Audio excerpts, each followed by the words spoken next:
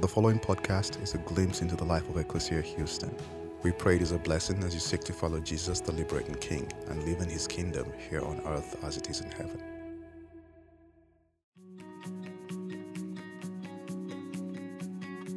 In 2006, Family Point Resources formed with a desire to radically impact their community. We served the Nottingham Park area, a cluster of apartments and condos where necessary resources for families to overcome cycles of poverty are lacking. We engage this community in supportive relationships that build hope, meet needs, and transform lives because we want every child in our community to believe that they are loved and that they belong. We structure our programs to aid children in developing full literacy and a love for learning. We strive to engage family structure and the entire community to have a positive and healthy influence on each child's life for the aim of physical health, alleviation of toxic stress, mental and emotional health, spiritual health, and support. Throughout the year, we help register children onto sports teams and area leagues, provide coaches, equipment, transportation, and skills clinics. We also run the Nottingham Park Community Library, where 130 children gather for healthy snacks, games, books, computers, homework help, and arts clubs. During the summer, we create over 15 enrichment programs and provide healthy breakfasts and lunches. All of our programming has developed from a need in our community and serves as avenues for building relationships and sharing resources. Throughout the year, there are a variety of ways to connect through coaching sports, tutoring with homework, leading an extracurricular club, all the way to inputting data. Many children have been shaped by their circumstances and have adopted the wrong narrative about themselves. With consistent positive support and opportunities, these narratives begin to correct themselves and children begin to believe that they are truly loved. They become full of smiles, hugs, and high fives because they have hope and joy, even in the midst of challenges. I love that video so much. And I'm really grateful to be here today and to share with you about Family Point. My name is Stephanie Ruzick, and I am the Executive Director for Family Point Resources. I came to this organization in 2009. That was the year that I moved back to Houston from Japan. I lived in Japan teaching English for about 6 years, and that's actually where I kind of became stronger in my faith and came to understand who God really was and what His presence meant in my life, and discovered some purpose. And so I came back knowing I wanted to teach, but not quite sure what direction that would take. And my family was in Houston, so this is where I landed. And probably within a month, I declared I'll stay here for 1 year. And then I'm leaving because this place is way too hot, it's way too humid, and it's way too flat. But while I was here, I was going to enjoy my time and connect, and I started volunteering at Family Point. They had a homework help that was twice a week, and I showed up, and I met these amazing, beautiful children. I love the song that we sang just before during the offering, that God makes beautiful things out of dust. And I think that's what I learned when I showed up and I met these children. And I very quickly realized that I had no idea how much need there was right here in Houston. I had been convinced that to be a missionary and to serve God, I might need to go to another country, and I thought that's where I would end up. But I made a choice after a few months at volunteering at Family Point to stay in Houston because I wanted to be a part of an organization that was teaching children that they are loved. These kids that we were working with couldn't read at the grade level of their peers, and they struggled to do math problems. And at first glance, I thought our education system is failing our children. But the more that I got to know the children, we began to discover their stories and understand that they were struggling with so many things outside of school. They worried about when they were going to eat their next meal and where it would come from and what it would be. Many of them had single-parent homes, and so they didn't have a relationship with their dads. They worried about if they would have a home when they got there that night, if they would be evicted, if the lights would be on. And all of these stresses were causing the children to almost be distracted from their true purpose. And they were believing the wrong story about themselves. And so they showed up to school, and they fell behind, and they started to give up on themselves.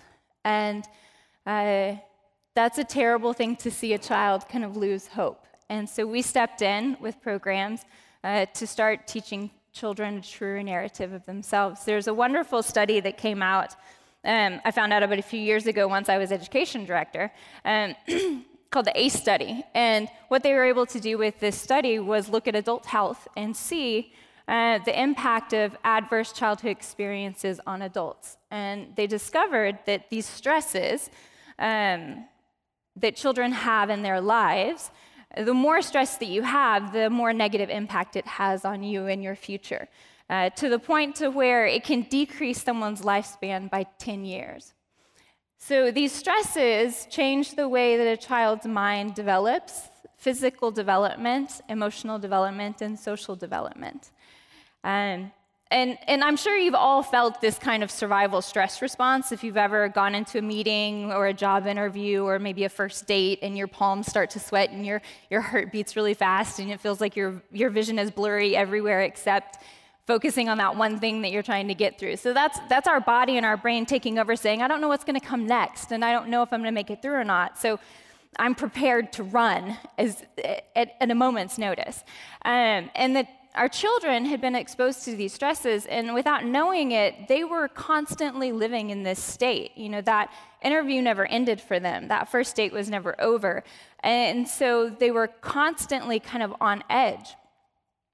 And so then they show up to school, and then they're told, oh, now you need to sit down for 45 minutes or an hour, or you have to focus. And they literally can't, but they don't understand that it's something else going on in their lives that's causing them to react that way.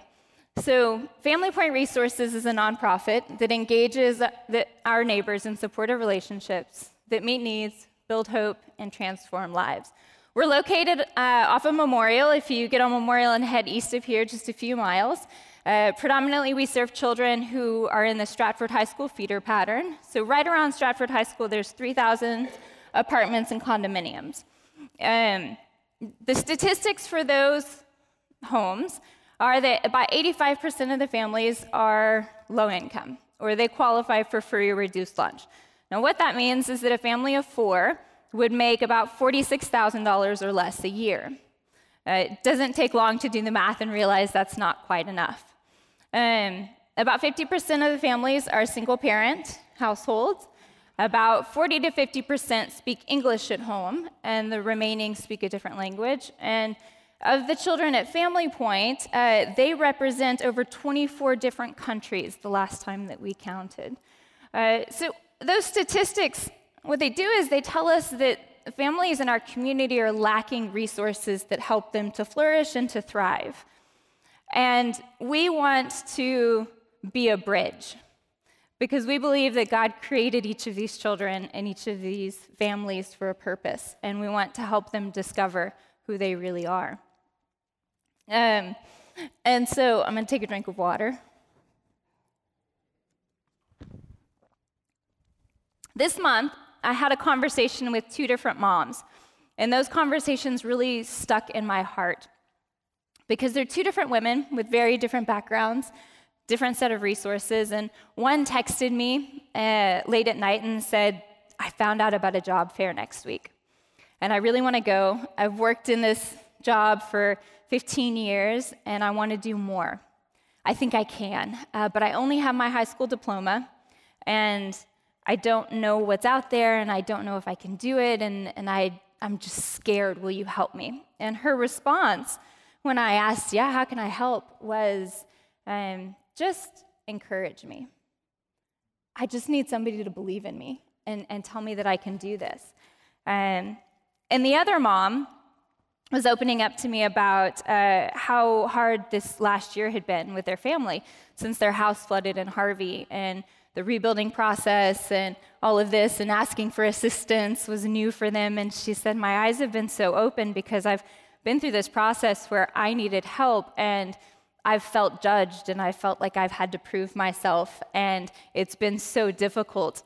And I really value and appreciate Family Point because you guys don't care. You don't care if we have or if we don't have, if we can pay or if we don't pay. Everybody is welcome here. And that's so wonderful for me and for my family, especially what we've been through over the past year. And as I reflected on these conversations, I realized they were powerful to me because both women were asking kind of three questions that we hear our parents and our children ask us on a daily basis. And the first question is, am I loved? Do you love me? And the second question is, how is it possible to be okay? Like, I'm broken. This world is broken. And the third question is anybody out there who can help me? And these are three powerful questions that I think we all ask at one point or another in our lives. And Family Point has been striving over the past 10 years to answer these questions well. If these are the questions that we hear from our children and from our parents, even though they're saying it very indirectly and may not know they're asking this, how do we respond? And we do it by playing with the children and through play. Our first program was in 2007. We got kids onto a baseball team. Now, at this point, we were calling parents and convincing them to let us put a funny-looking uniform on their child and take them out to hit a ball. And that year, we lost all of the games. And it didn't matter. The kids didn't care because it was about something more than winning. Because when they were on that field, they were suddenly less angry. They were able to cope with their frustrations more. They were building self-confidence. They were making friends. And the parents came back and said to us, my child is changing, not just on this field, but at home and at school. And so we said, well, we're doing something right. So let's make more opportunities that focus on relationships. Because we know that ACE study, the one thing that consistently overrides those negative impacts is caring relationships. When you have a support system, you can get through challenges and overcome them in a positive way. And so now we have kind of three different program umbrellas. The first is health and fitness, and we have arts and education, and then we have summer. So for our health and fitness programs, throughout the year, we register children onto sports teams and area leagues. Baseball, soccer, cross country, softball, track and field, basketball. Last year, we helped with, I think it was 422 individual registrations. In addition to helping them get on the league, because for some of the parents, the form is difficult to understand. If you come from a country where they don't have organized sports, you don't even know about this. The fee is $90, which is quite a bit if you have more than one child. So we help with all of that, and then we help buy equipment if they need shoes or gloves.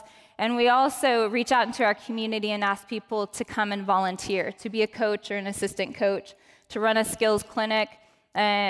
And we ask those volunteers to kind of understand that on your team, you may have a child who can afford to have a private coach, teach them how to bat, and a child who this is the very first time they've ever thrown a baseball. And something wonderful happens as this diverse group of people come together throughout the year. We also provide healthy meals after school and throughout the summer. And it is so much fun. This month, in a couple of weeks, we have 22 children, middle school and high school children, going to compete in the Junior Olympics in Iowa through our track and field team. And so these kids are learning skills and then growing up, and some of them actually have the potential to receive a college scholarship, which is transformational for them and their future and their family. Our arts and education program, like I said, it started with a homework help that was at the schools. And our facilities are located in the Outreach Center of West Houston. We have about half of the building that we rent. And in 2011, Blue Willow Bookshop came to us and said, do you guys want books? And we said, yeah. And that turned very quickly into a Launch the Library campaign. And we now have a community library with over 8,000 books, iPads, iMacs, games, board games, and also soccer balls and things like that. So every day after school, we have about 100 to 130 children who come for a safe place to be and to play with their friends. They get help with homework, they get a meal, they get to have fun. And we also have enrichment clubs that are led by volunteers in our community. We have sewing and Bible study, we have arts clubs, we have soccer and a basketball club.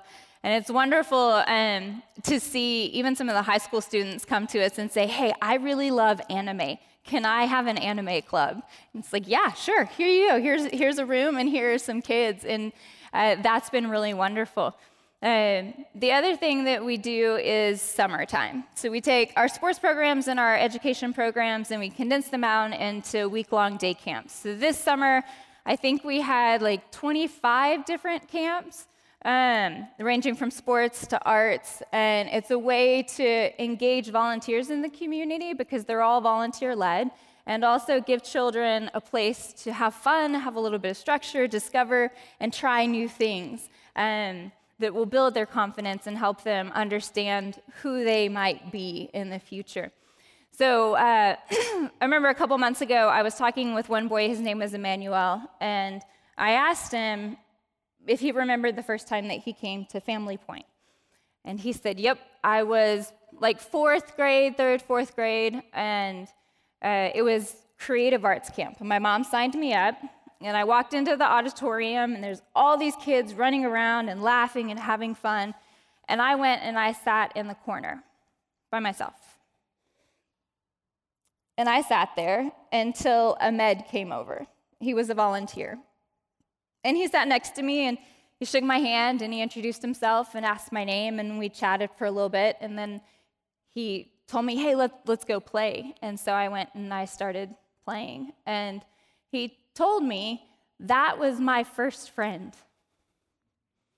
which is absolutely incredible. And he went on to say how, every summer Ahmed comes back and he volunteers, and we see each other and we shake hands and, do this guy thing. And this year, Emmanuel is starting his freshman year in high school, and he's actually coming in as a leader and volunteering, and he's running some of these programs that he participated in when he was a child. And Ahmed is graduating from UT and going on to med school. But both of those guys were around this summer, and it's cool to see them come and volunteer and then jump in somebody's car and go get lunch. And these relationships have just been so incredibly transformative over the years. I think last year we had over 400 volunteers that dedicated almost 10,000 hours at Family Point. We could not do it without people. And it's wonderful to see those relationships happen.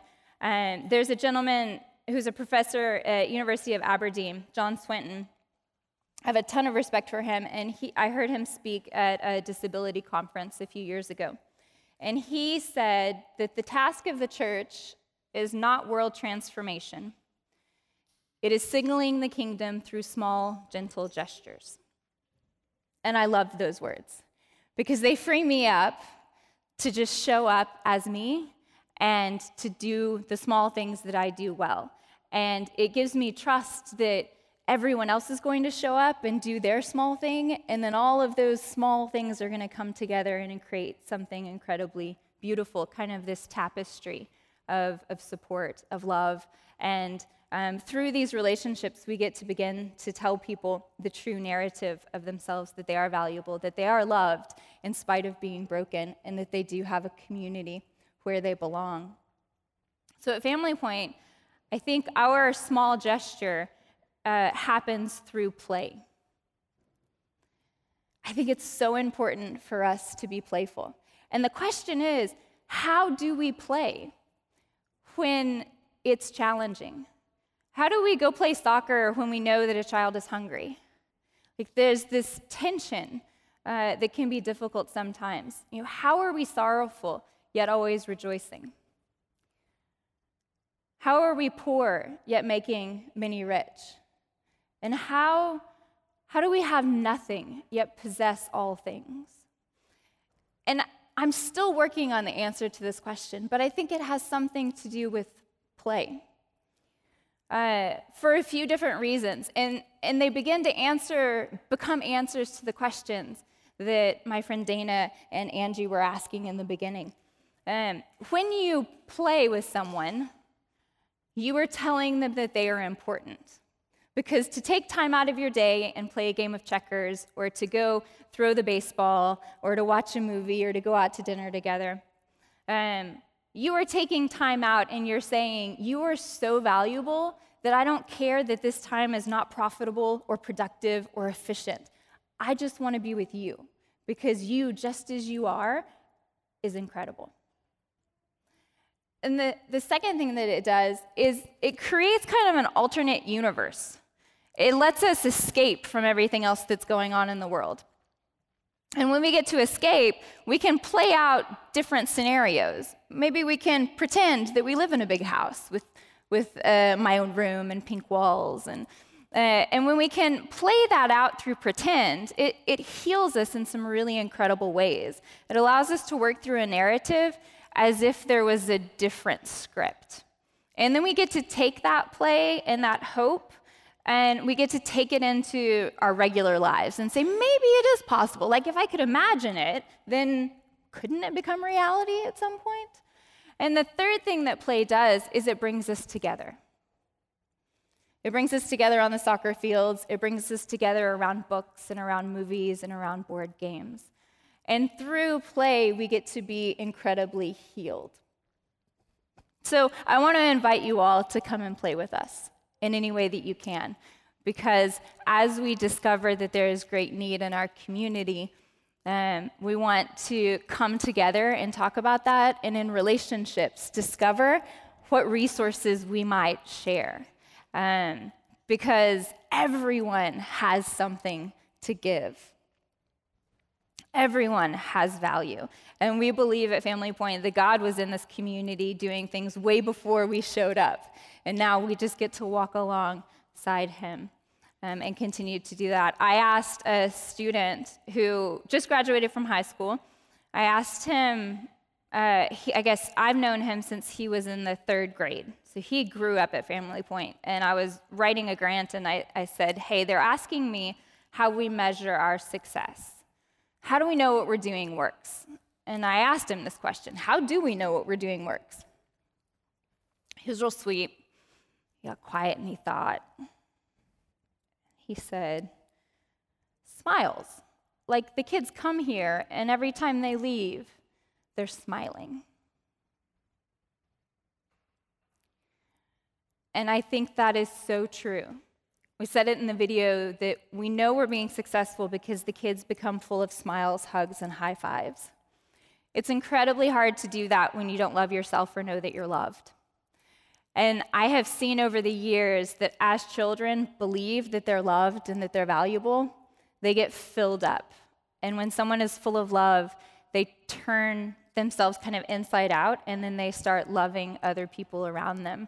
And they give back in tremendous ways, and they kind of have confidence, and this is who God made me to be, and I'm going to fall on my face a lot, but I'm going to get there. And it's through love that we get to heal in community. And so just in closing, I wanted to share with you one verse from Ephesians 3 that I think is something I always go back to. Is this is my prayer for the children, and this is my hope for our community. It's Paul talking to the church at Ephesus, and he says that he would grant you, according to the riches of his glory, to be strengthened with power through his Spirit in the inner man, so that Christ may dwell in your hearts through faith, and that you, being rooted and grounded in love, may be able to comprehend with all the saints what is the breadth and length and height and depth, and to know the love of Christ which surpasses knowledge, that you may be filled up to all the fullness of God. That is my prayer for us and for our community. Thank you so much for having us here today. Thank you for listening to our podcast. If you would like more information, please visit our website at www.ecclesiahouston.org.